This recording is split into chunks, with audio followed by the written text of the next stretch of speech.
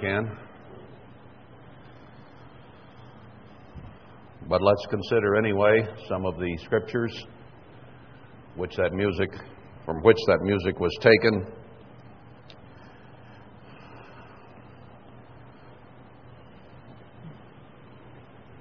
God gave His only begotten Son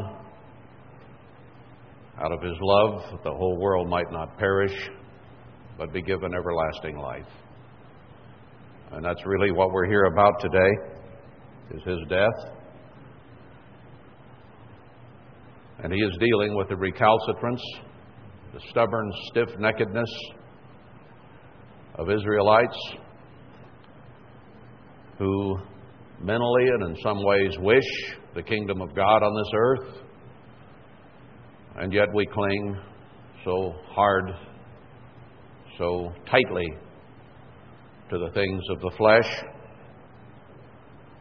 It is indeed a formidable task that God has set for Himself to save us from ourselves and the devil. But He sent His Son to truly begin that process that began with Adam and Eve, whereby one man sin came into the world, but by one man also comes the resurrection of the dead. So God is going to cause this to happen, and He says in Romans 11:26 that all Israel shall be saved. So He is going to accomplish His purposes and His goals. He is our Father.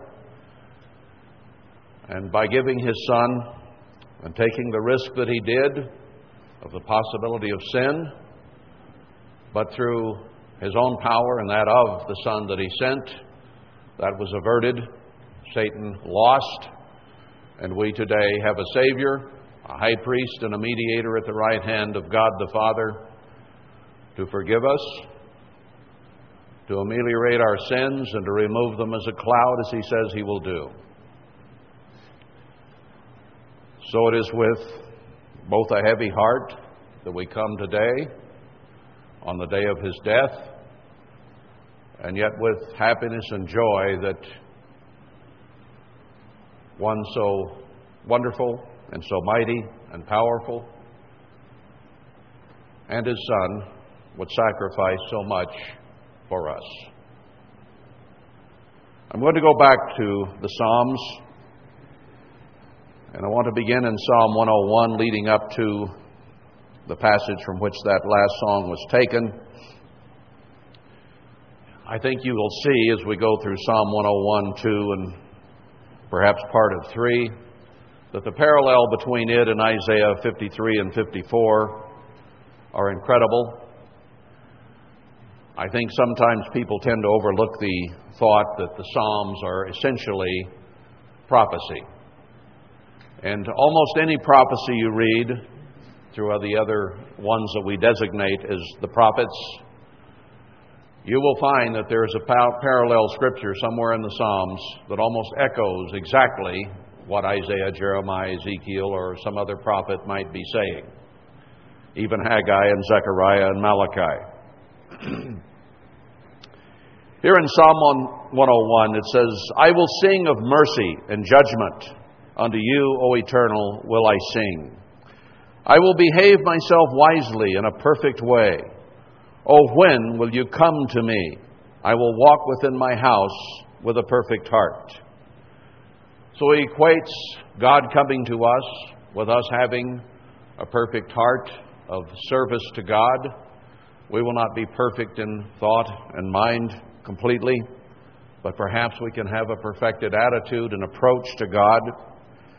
I will set no wicked thing before my eyes. How often in sermons do we admonish ourselves not to watch that which is wicked, to hear no evil, to see no evil? Well, David is affirming and confirming those things right here. I hate the work of them that turn aside. It shall not cleave to me. I'm not going to let it affect me, he says. A presumptuous heart shall depart from me. I will not know a wicked person. Echoing what the Apostle John said, and that we're not to fellowship with the world, but our fellowship is to be with the Father and the Son and with one another, so that we might lift each other up. The world will pull us down, and we're to stay away from it. David is saying those things long before Christ uttered them, and John and the others in the New Testament. Who privately slanders his neighbor, him will I cut off. Him that has a high look and a proud heart will not I suffer. So David is echoing the words of God the Father and His Son in a prophetic way here, the very things that Christ would say in the Sermon on the Mount and throughout the New Testament through the apostles. My eyes shall be upon the faithful of the land, that they may dwell with me. He tells us in Zechariah 2 that here in the end time, the days of the two witnesses and of the gathering of the church, that He will come and dwell with us. But He tells us to get rid of our pride, our vanity, and our ego, our selfishness in the meantime. He that works deceit shall not dwell within my house. He that tells lies shall not tarry in my sight. I will early destroy all the wicked of the land, that I may cut off all wicked doers from the city of the eternal. He says that no more will the uncircumcised come to us there at the end of Isaiah 52. We read yesterday, the wicked will not be allowed, and that is in the time prior to the coming of Christ. And then the final fulfillment, of course, is when the new heavens and new earth come at the return of Christ. The Father and the Son dwell here in the New Jerusalem, and no one wicked will be allowed in that city. Then in Psalm 102, it says, Hear my prayer, O Eternal, and let my cry come to you. Words that we have prayed and thought a great deal, that Habakkuk did. How long, O Lord, before you come and dwell with me and be with me? Hide not your face from me in the day when I am in trouble. He has hidden His face from us. We'll see that again in Isaiah 54. Temporarily. In the day when I call, answer me speedily. He does say that we must turn to Him. We must call on Him. And we want a speedy answer when we finally come to the point we really seek God in the way that He wants to be sought. For my days are consumed like smoke, and my bones are burned as an hearth. Matthew 27:46, Eli, Eli, sabachthani, my God, why have you forsaken me? Christ was all alone. God the Father had turned His face from Him also, even as He has turned His face from us today. He had all our sins on His back and on His head, and the Father could not bear to look at His own beloved Son on that tree. And He was utterly forsaken. There is a tie-in between these, the feelings David had, and the prophecies of Christ on the stake. My heart is smitten and withered like grass, so that I forget to eat my bread. By reason of the voice of my groaning, my bones cleave to my skin. I am like a pelican of the wilderness. I am like an owl of the desert. I watch, and am as a sparrow alone upon the housetop. My enemies reproach me all the day, and they that are mad against me are sworn against me. For I have eaten ashes like bread, and mingled my drink with weeping. Because of your indignation and your wrath, for you have lifted me up and cast me down. Christ was lifted up on the stake. I think we may have read that last night in the Passover service, speaking of the manner in which He would die. Or no, it wasn't there. I read it this morning, I guess. He was lifted up, and then He was cast down off the tree and put in the tomb. My days are like a shadow that declines, and I am withered like grass. It says there in Isaiah 40 that all flesh is as grass and will wither. So He withered even as we, like grass, can be cast away and withered up. But you, O Eternal, shall endure forever, and your remembrance unto all 'You shall arise and have mercy upon Zion, So out of Christ's depths of despair and out of our modern depths of despair in the church as we have been scattered and God has turned His face from us, He will turn it around.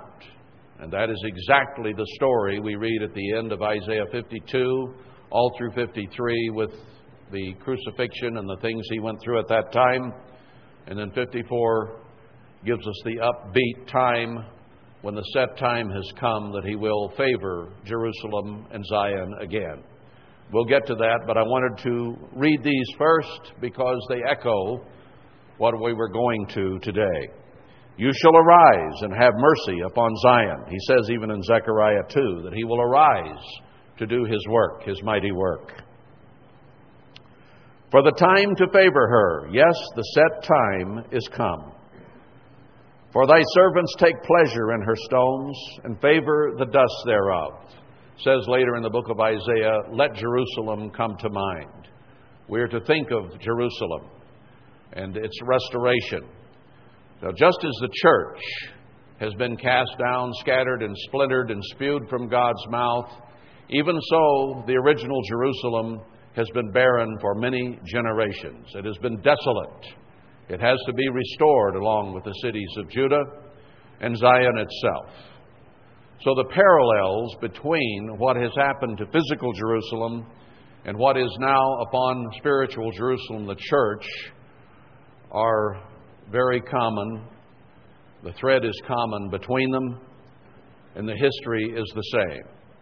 Jerusalem, the city, has been desolate for many generations, as Isaiah 61 and Ezekiel and other places show. And it is about to be restored. If we, spiritual Jerusalem, can do our part and turn to God, then the set time will have come, and He will begin to bless us as a spiritual body and as individuals, and then He will use us to restore the waste and the desolate places, as He says in Isaiah 58, and we will restore Jerusalem to her former glory, and the latter temple will outshine the former by far. Well, that's what God has in store when the set time is come. So the heathen shall fear the name of the Eternal, and all the kings of the earth your glory. When the Eternal shall build up Zion, He shall appear in His glory. Does He not, He say, He will come and dwell with us, Emmanuel, God with us at that time? Yes, He does. And He says that the whole world will see His glory reflected in what is built there. He will regard the prayer of the destitute and not despise their prayer. Doesn't He say He will turn and hear us when we turn with our whole heart? We've read that many places, perhaps not right here recently. Let me flip over to 113 and verse 9 for a moment, because we're going to see this one in this light in Isaiah 54. He makes the barren woman to keep house and to be a joyful mother of children. We have been a forsaken mother, it says in Isaiah 54, but He will restore children to us. So there again you have a parallel you can tie together with Isaiah 54 from here in the Psalms. Verse 18 is a key one. This shall be written for the generation to come, and the people which shall be created shall praise the Eternal. So David says, I'm not writing this for now. This is a prophecy for a generation of people yet to come.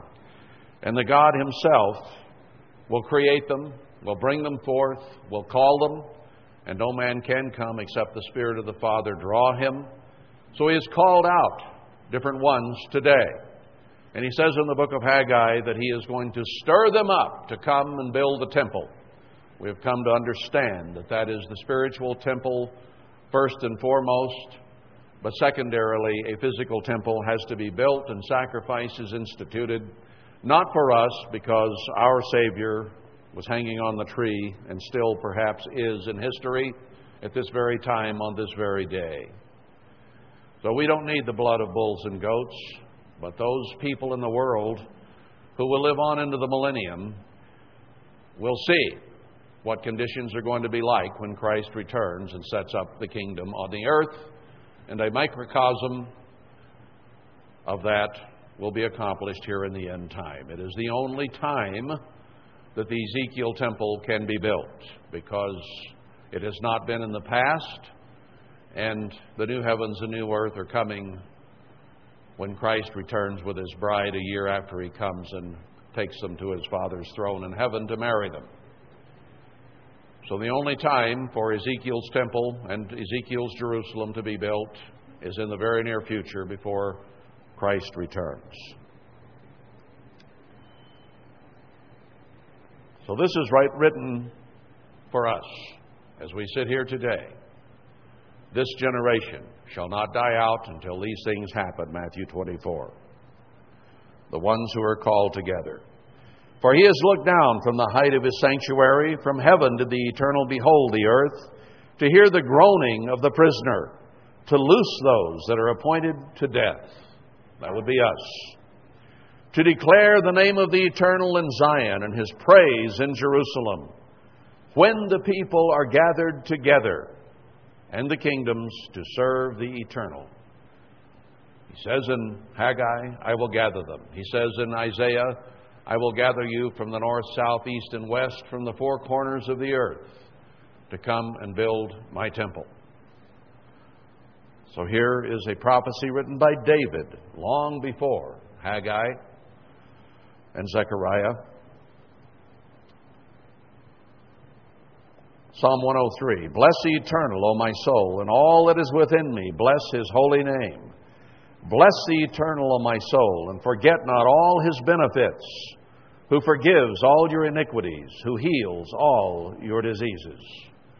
We reviewed last night how His blood was poured out on the ground to forgive our iniquities, how by His stripes we are healed, as 1 Peter 2:24 tells us so very clearly. So the benefits of God we are not to forget. And as He, on that stake this very day, was tortured and His flesh stripped off His bones and His blood draining on the ground, we are to remember His benefits and look to Him to heal us, to forgive us, to save us. Who redeems your life from destruction. He is our Redeemer on that stake, taking our sins on His own head, that we not have to pay for our own sin. Who crowns you with loving kindness and tender mercies. Who satisfies your mouth with good things, so that your youth is renewed like the eagles. And even tells us here in the end time, there in Isaiah 35, I believe it is, that we will leap like the hart, have the legs of a deer, and our strength will be renewed as the eagle. Several places that type of thing is mentioned. The Eternal executes righteousness and judgment for all that are oppressed. He made known His ways to Moses, His acts unto the children of Israel. We had a clarion call yesterday in Isaiah 51, 52, 51, for the arm of the Lord to begin to do the powerful acts that He has done in the past. He has ceased from doing those for a time, but He will resume that very shortly now. The Eternal is merciful and gracious, slow to anger and plenteous in mercy. He will not always chide, neither will He keep His anger forever. And we'll see that again in Isaiah 54.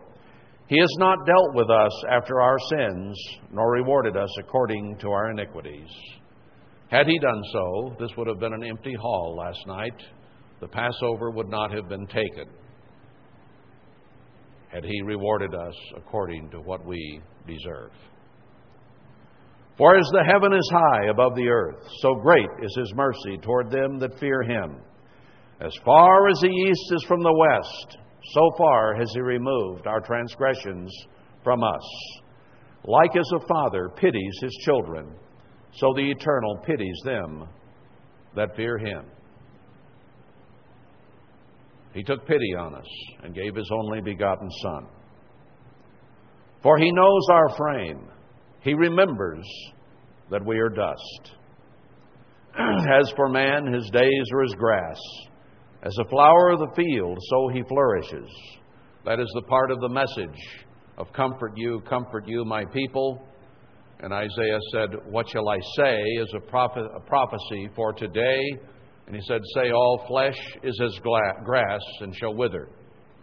And then he said, to say unto Zion and to Jerusalem, behold your God. So the message is we are nothing, but we need to look to God. For the wind passes over it, and it is gone, and the place thereof shall know it no more. But the mercy of the Eternal is from everlasting to everlasting upon them that fear Him, and His righteousness unto His children's children, to such as keep His covenant, and those that remember His commandments to do them. So He will have mercy on us if we remember His commandments and do them. So the message is very clear here, even as it is in Isaiah 52, 3 and 4. I want to go back to that passage now. That's where I intended to go until this scripture came to mind as a result of the special music we had, which was very, very timely considering the scripture that we're in today. So yesterday I ran out of time at the end of chapter 53, and I think it was a very timely demarcation to finish there, knowing that we were about to enter last night the Passover and the time that Christ was tortured, judged, and crucified for our sake, and opened not His mouth to defend Himself. How could He? He had more sin heaped on Him than any human being has ever even begun to sin, because He had all of our sins heaped upon His head. Quite a load. I wonder if we've ever really thought out the parallel between the death of the firstborn in Egypt. You know, it came not on Israel, it came on the Egyptians, didn't it? It came on those who were not under the blood of the Lamb. And all the firstborn of Egypt, both man and animal, died that night, last night. You come to the New Testament fulfillment of that, as that was simply a forerunner of what was to come. And there you do not have the firstborn of the Egyptians dying. You have the firstborn of God dying instead. It's just the opposite of what it was in the days of Moses. Not the Egyptians, but the Son of God. Why is it the opposite? The reason it is opposite is because we have been in Egypt. We have been Egypt. We have lived in sin. We have lived contrary to the laws of God. And we sin every day. I dare say every one of us breaks every commandment every day that goes by. Because at some time in any given day, we put ourselves, our desires, our feelings, our time, our energy, our devotion to the idol of self or to the idol of others. And we lie, cheat, steal, commit adultery, lust, covet for things other than God, whatever they may be. So the reason it is opposite is because He represented Egypt. He represented the whole world and became the sacrificial lamb for all. And by the sacrifice of the Son of God, all men everywhere throughout history will have opportunity to have their sins forgiven, washed away in His blood, and preserved eternally forevermore, because their sins will be passed over. So Israel had hers passed over because of the lamb, blood of a physical lamb, and the whole world will have its passed over because of the blood of the spiritual lamb. So let's understand.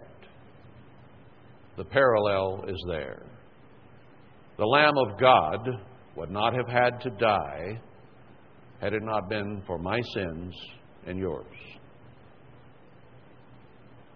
And as he hung on that tree today, this memorial of his death,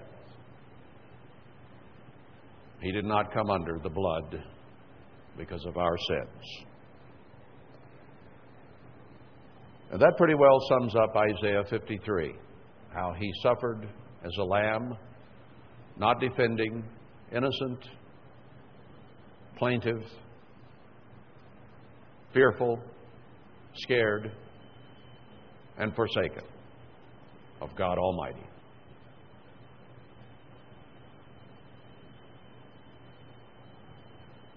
Now let's go to Isaiah 54,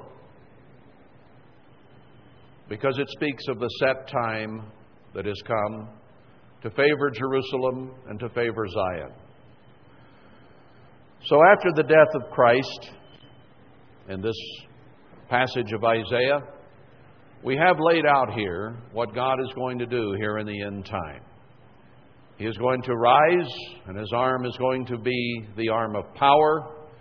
His people are going to wake up, and the cup of trembling will be taken from our hand and given to those who have been against us, the Babylonians and Satan. And we are going to sit up, are we not? And we're going to shake the yoke of Babylon off our necks, are we not? And the witnesses of God are going to see eye to eye when God turns it around for Zion. And we are going to be vessels of God that are clean, are we not? And we are going to depart from this world and come together as a gathering of God's faithful that He will stir and bring to build back Jerusalem, to build back Zion, to restore her former glory from the desolation of many generations that she has suffered. What a glorious time we live in to have opportunity to do a service to God. And we have dedicated our lives, have we not, as living sacrifices to the eternal God above, that we will do His wishes. We will please Him in all that we do. We have looked at the Cyrus of Isaiah 44 and 45 and seen that God will bring a man forth who will see to it that Zion and Jerusalem are built back. He's a carnal man who does not know God. The Scripture clearly says twice. So it is very clear that that man cannot be building the spiritual temple of God, nor the spiritual temple of God in each of our minds and bodies. It has to be a physical temple with physical riches that are used because it is a physical, carnal man to whom those riches and treasures will be shown. And he is Ahasuerus. He, as Cyrus of old, and Ezra and Nehemiah, will do all that pleases God. God says at the end of Isaiah 44, even though he is carnal. Even as he said, Nebuchadnezzar is my servant, so will this Cyrus in the end time be the servant of God to restore physical Jerusalem and Zion. And I do believe, from all the evidence I have seen, that not only did he promise the hidden treasures of darkness, the riches that are hidden in the ground, but has also shown him the very location of the original Jerusalem of the Promised Land, right here in the Promised Land. So that treasure also is being revealed to a carnal man. He showed us where the true Zion is. He showed us where we should go. He has gathered us here to prepare a place for His people to come. But He has taken a human being, a carnal man, to show the exact location of the original Jerusalem, which has been desolate for many generations, and the dwelling place of jackals and lizards. What an incredible God that He can do such a thing. And He says this carnal man is going to do all God's pleasure. I don't know how He's going to make him do it, but He says He is. So I don't worry about it. That man was directed to come find the commandment keepers in cane beds. And we, such as we are what He found. We are here to serve the living God with all our hearts, to do His work at the end. Now, this sounds like crazy gibberish to anyone who hears it, but those who have ears to hear. But mark God's words. It's coming, and it will happen. If you don't believe it, stick around. It will happen. Because God has said so. So He says, "Sing, O barren, that did not bear. Break forth into singing, and cry aloud, you that did not travail with child. For more are the children of the desolate than the children of the married wife, says the Eternal."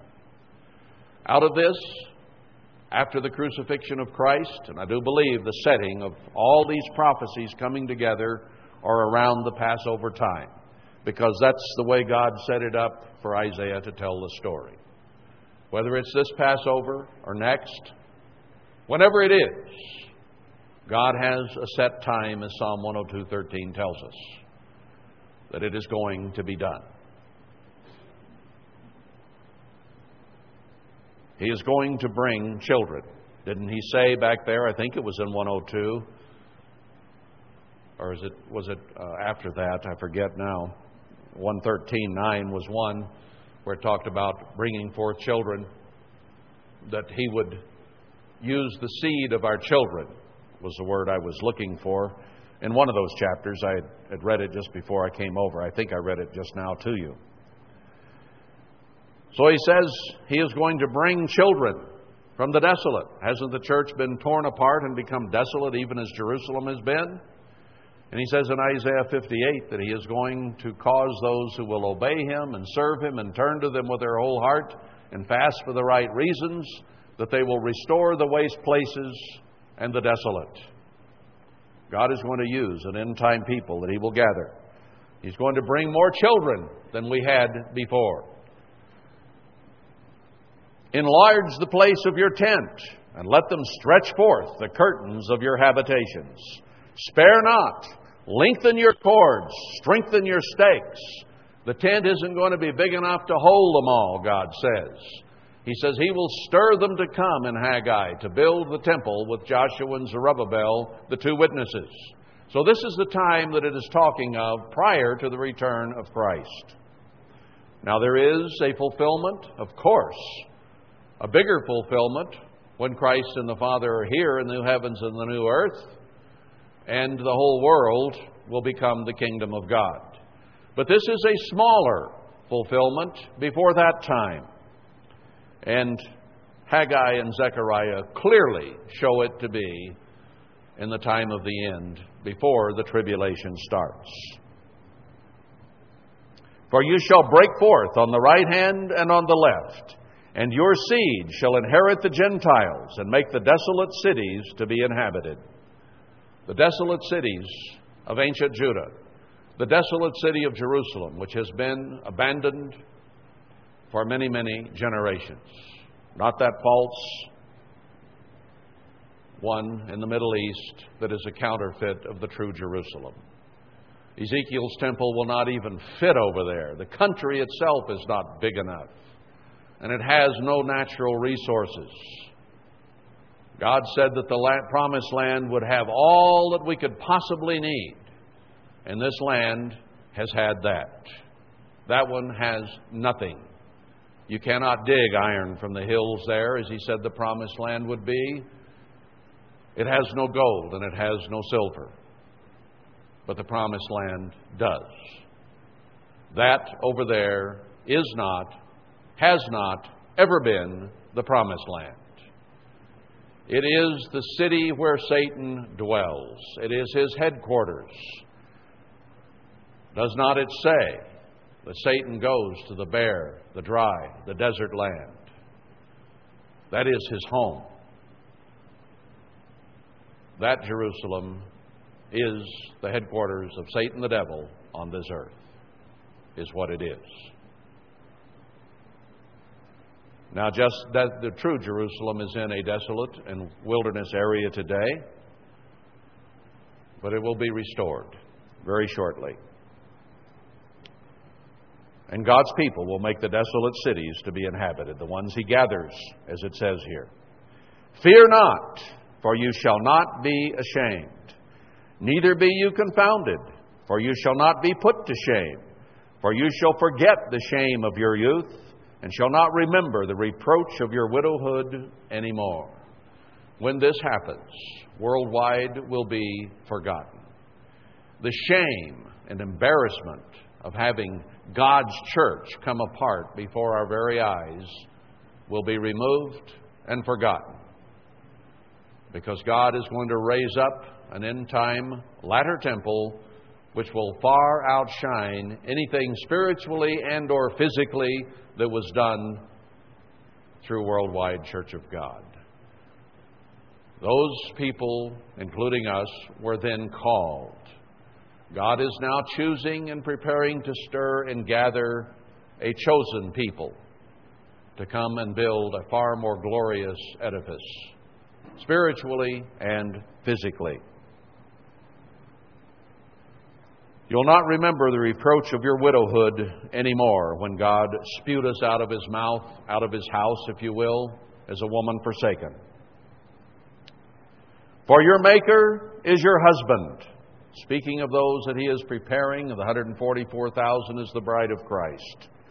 The Eternal of hosts is His name, and your Redeemer, the Holy One of Israel.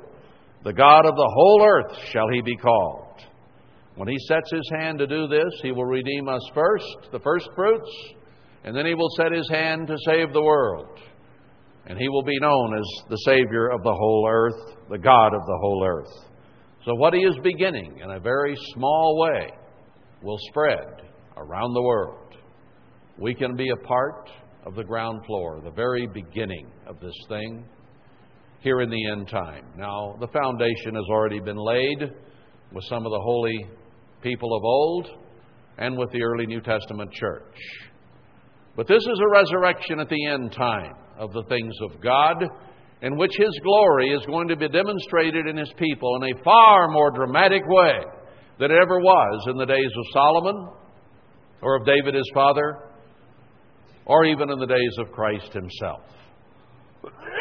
Because He is going to be here and He is going to be giving a very dramatic final witness of who God is before the tribulation hits and before Christ returns. So it will not be that they do not have forewarning. God does nothing except He warned through His servants, the prophets. And He is laying the whole story out here. But very few even begin to comprehend the magnitude of these verses and how they apply to today and the coming years. Christ is not coming in May, as has hit and gone viral on the internet, this message from some group of people who have not a clue about May, 21st? Or others, like those who are proclaiming 2012 is the end of it. No, it is not. The tribulation will not even begin till sometime after that, because there has to be a period of time when this nation collapses and is taken over, and for some time divided into four pieces, as Daniel shows us in chapter 8. And then finally one of those leaders of one of those in the latter time of their reign will come and set up the abomination of desolation and the true Jerusalem that we, through God and the end-time Cyrus, have rebuilt. That is where the abomination will be set up, and those who are in the true Judea, let him who reads understand, will flee to the mountains of Judea, not to Jordan. Thank you very much.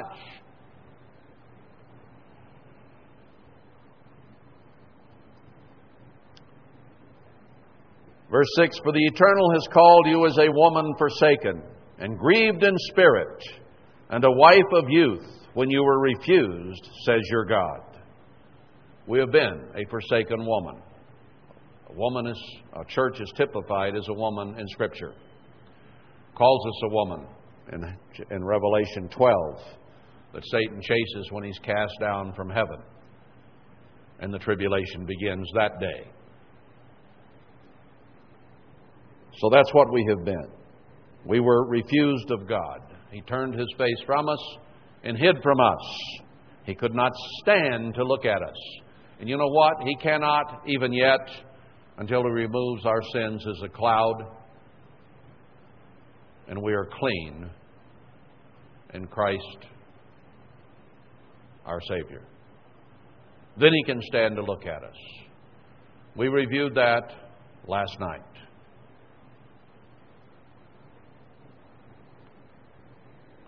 For a small moment have I forsaken you, but with great mercies will I gather you. So He says, stretch forth your tent, lengthen the cords, make it bigger. You won't be able to handle everything that I am going to bring to you.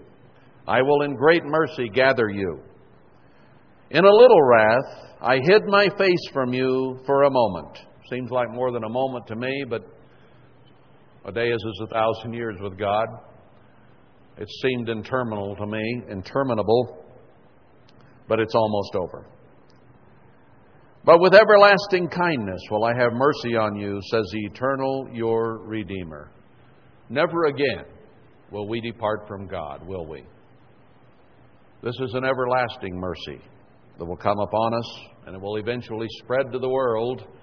And we, as the bride of Christ, are part of it, will be used to bring it to the rest of the world, so that He might show mercy on all mankind and redeem them all, not just the first of the first fruits, our Lord, and not just the first fruits, the bride of Christ, but that fruit which comes after. And then God underscores it. For this is as the waters of Noah to me. Remember, He said, I will never again flood the entire earth. And He put a rainbow in the sky to remind us that that would never, ever happen again. He made a solemn oath on His name that He would never flood the earth again. And we see the rainbow after a rainstorm to remind us of the promise of God. And He is saying here that His forgiving of us and His return of mercy is as the waters of Noah. It is that sacrosanct. It is that holy. It is that sure, that rock solid. For as I have sworn that the waters of Noah should no more go over the earth, so have I sworn that I would not be angry with you, nor rebuke you. For the mountains shall depart, and the hills be removed. We read that in Psalm 102, verse 26. But my kindness shall not depart from you, neither shall the covenant of my peace be removed, says the Eternal that has mercy on you. We read in Psalm 103 how His mercy endures forever. And all of the benefits of forgiveness and healing and love and kindness and mercy that He will put on you and me. Can we see why God would make this day the most important day of the year? This is the day that everything important happened to our Lord. There might be a little confusion about some of the Old Testament verses and exactly how they go together. But there is no question in the New Testament that everything important happened between sundown at the beginning of the 14th and sundown of the 14th at the end of the day. Everything important that was important had happened. The Passover was taken with the disciples. They went to the garden. He prayed. They slept. They came and took him, tortured him, stripped his flesh, thrust a crown of thorns heavily onto his head,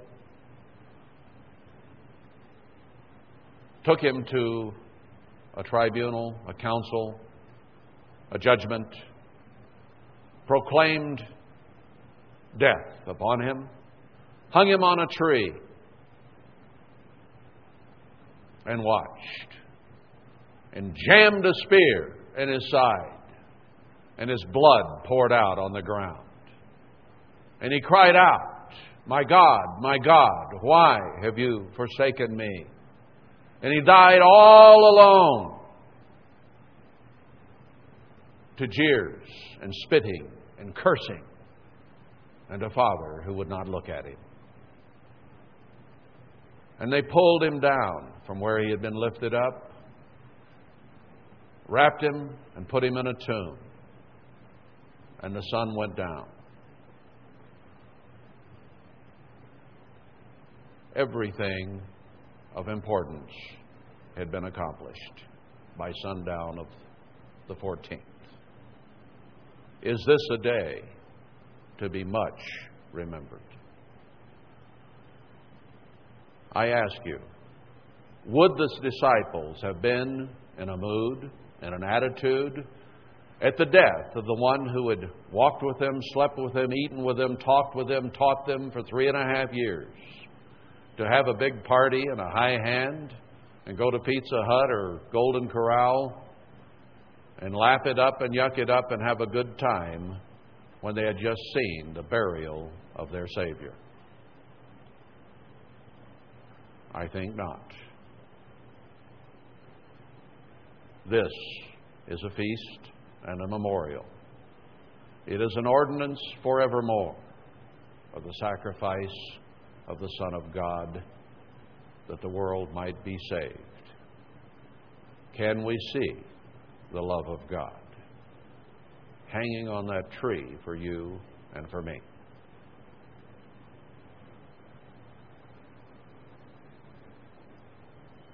Verse 11, "O you afflicted, tossed with tempest, and not comforted." And we have not been, have we? We have seen the church splintered, scattered, torn, confusion, people and families hating one another, despising one another. We've seen some ministers even saying, if your members of your family are part of another organization than ours, you can't even talk to them on the telephone. You can't even go see your own blood relatives because I'm afraid they'll take you away from me. How god-awful, blasphemous is such an overlord ministry. And it's been done by more than one and is now being picked up by others.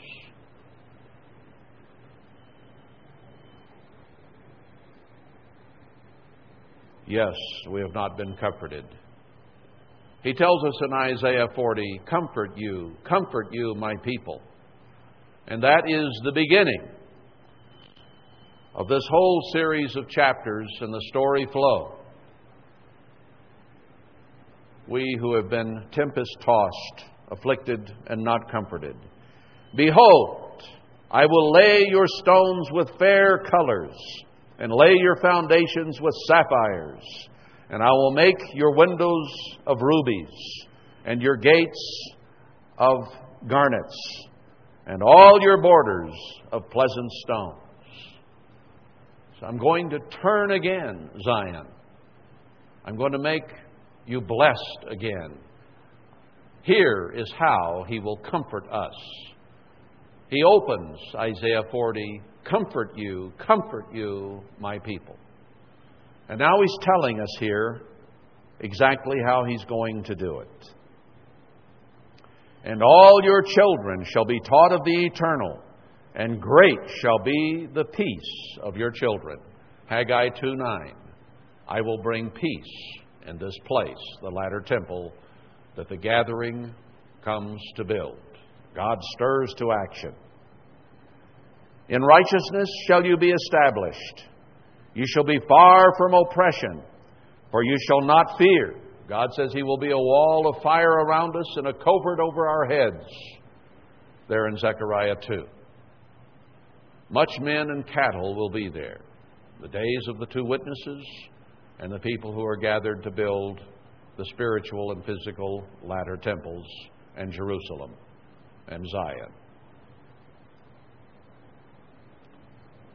No terror. Is that covert only from the heat of the sun? Could that covert be from the heat of radiation? Could it be from the horrible things that are beginning to happen on this earth? And the radiation that is right now falling on the United States from Fukushima, Japan. It is there as a protection. And we will not have to fear. And from terror, for it shall not come near you. Behold, they shall surely gather together, but not by me. Whosoever shall gather together against you shall fall for your sake. It says if anybody gathers against you anymore, now in the past, He's allowed Satan, He's allowed men to gather against us and try to strip the truth from us, to destroy the very church of God, and we've lived in confusion and fear and torment and frustration these decades since. It will be removed. He is going to again give us leadership we can look to. He is going to give us peace and safety, protection, and He is going to come and dwell with us. Behold, I have created the smith that blows the coals in the fire, and that brings forth an instrument for his work. And I have created the waster to destroy. No weapon that is formed against you shall prosper.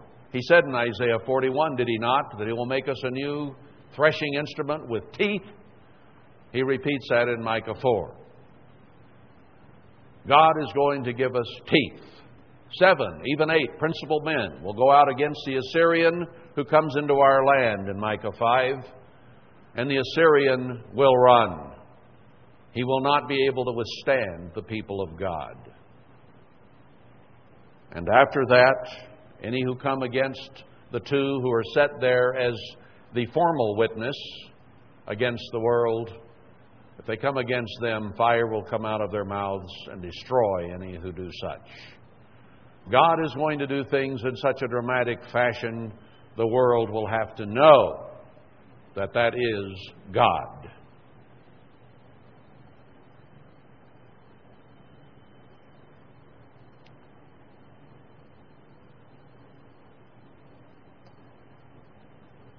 This is the heritage of the servants of the Eternal, and their righteousness is of me, says the Eternal.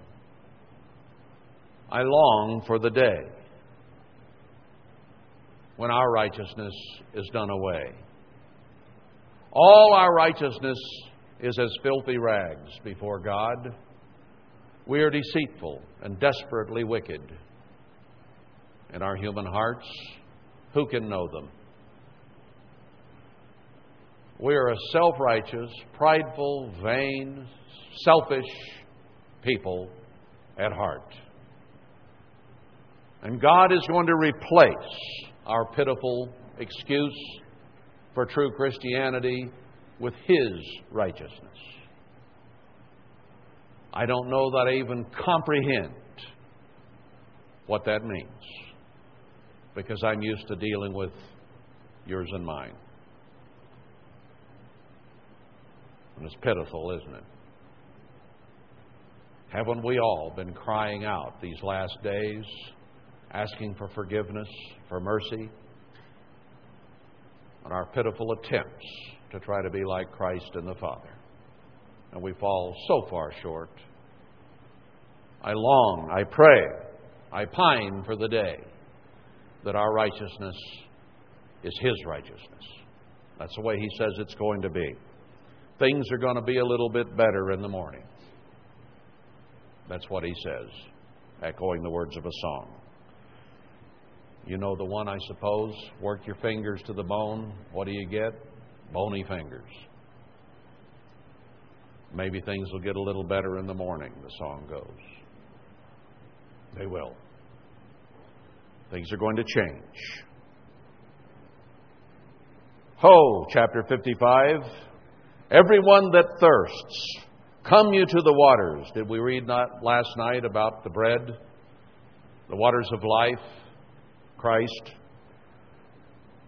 He that has no money, come, you, buy and eat. Yes, come, buy wine and milk without money and without price. God is going to provide spiritual food and drink, and He is going to provide physical food and drink to those who come from the nations to worship Him and serve Him.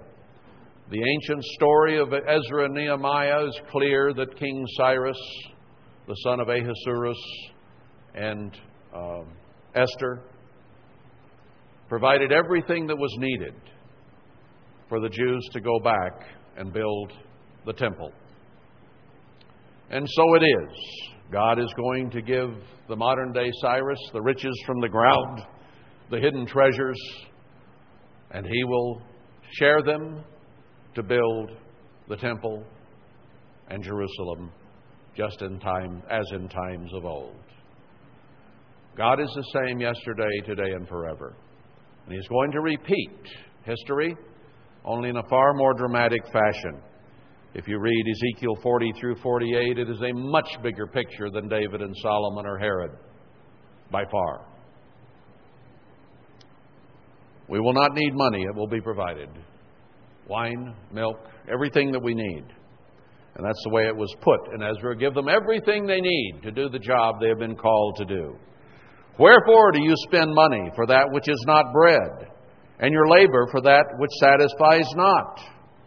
Doesn't that echo what Haggai said? Do you earn money to put it in a pocket with holes? And it just doesn't seem to go there. You can't make ends meet with what is provided today in our nation. America, the dream place, the place where it takes 2 members of the family or more to work to try to earn a living that is decent. And it is very, very quickly getting worse and harder to do. Pockets with holes. Puts it a little bit differently here. Why do you spend your money for that which does not satisfy, and your labor for that which satisfies not? Hearken diligently to me, and eat you that which is good, and let your soul delight itself in fatness. Most of what you see in a grocery store, so-called today, is not even food. Over 80% of every processed food in the market today is genetically modified.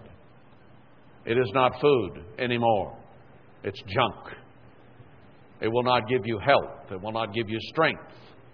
Even the best of what you get there, much less the worst, which some still want to imbibe in, will kill you. There is no food. Everything is polluted. Woe to them that pollute the earth, God says in the book of Revelation. He is going to provide that which is good. And we can delight in it, knowing that it is good for us and healthful. Incline your ear and come to me. Hear, and your souls shall live. And I will make an everlasting covenant with you, even the sure mercies of David. He brings David into it. David is going to be the king of all Israel in the millennium, over all the tribes. But even in this end time context that we are reading today, he is going to bring leadership akin to that of David.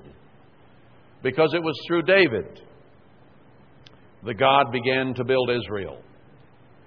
Saul didn't do much. He was the choice of the people. That didn't work out too well, did it? So God chose a little runt a youthful fellow. Didn't amount to much in the eyes of men. They ran all of Jesse's sons before Nathan,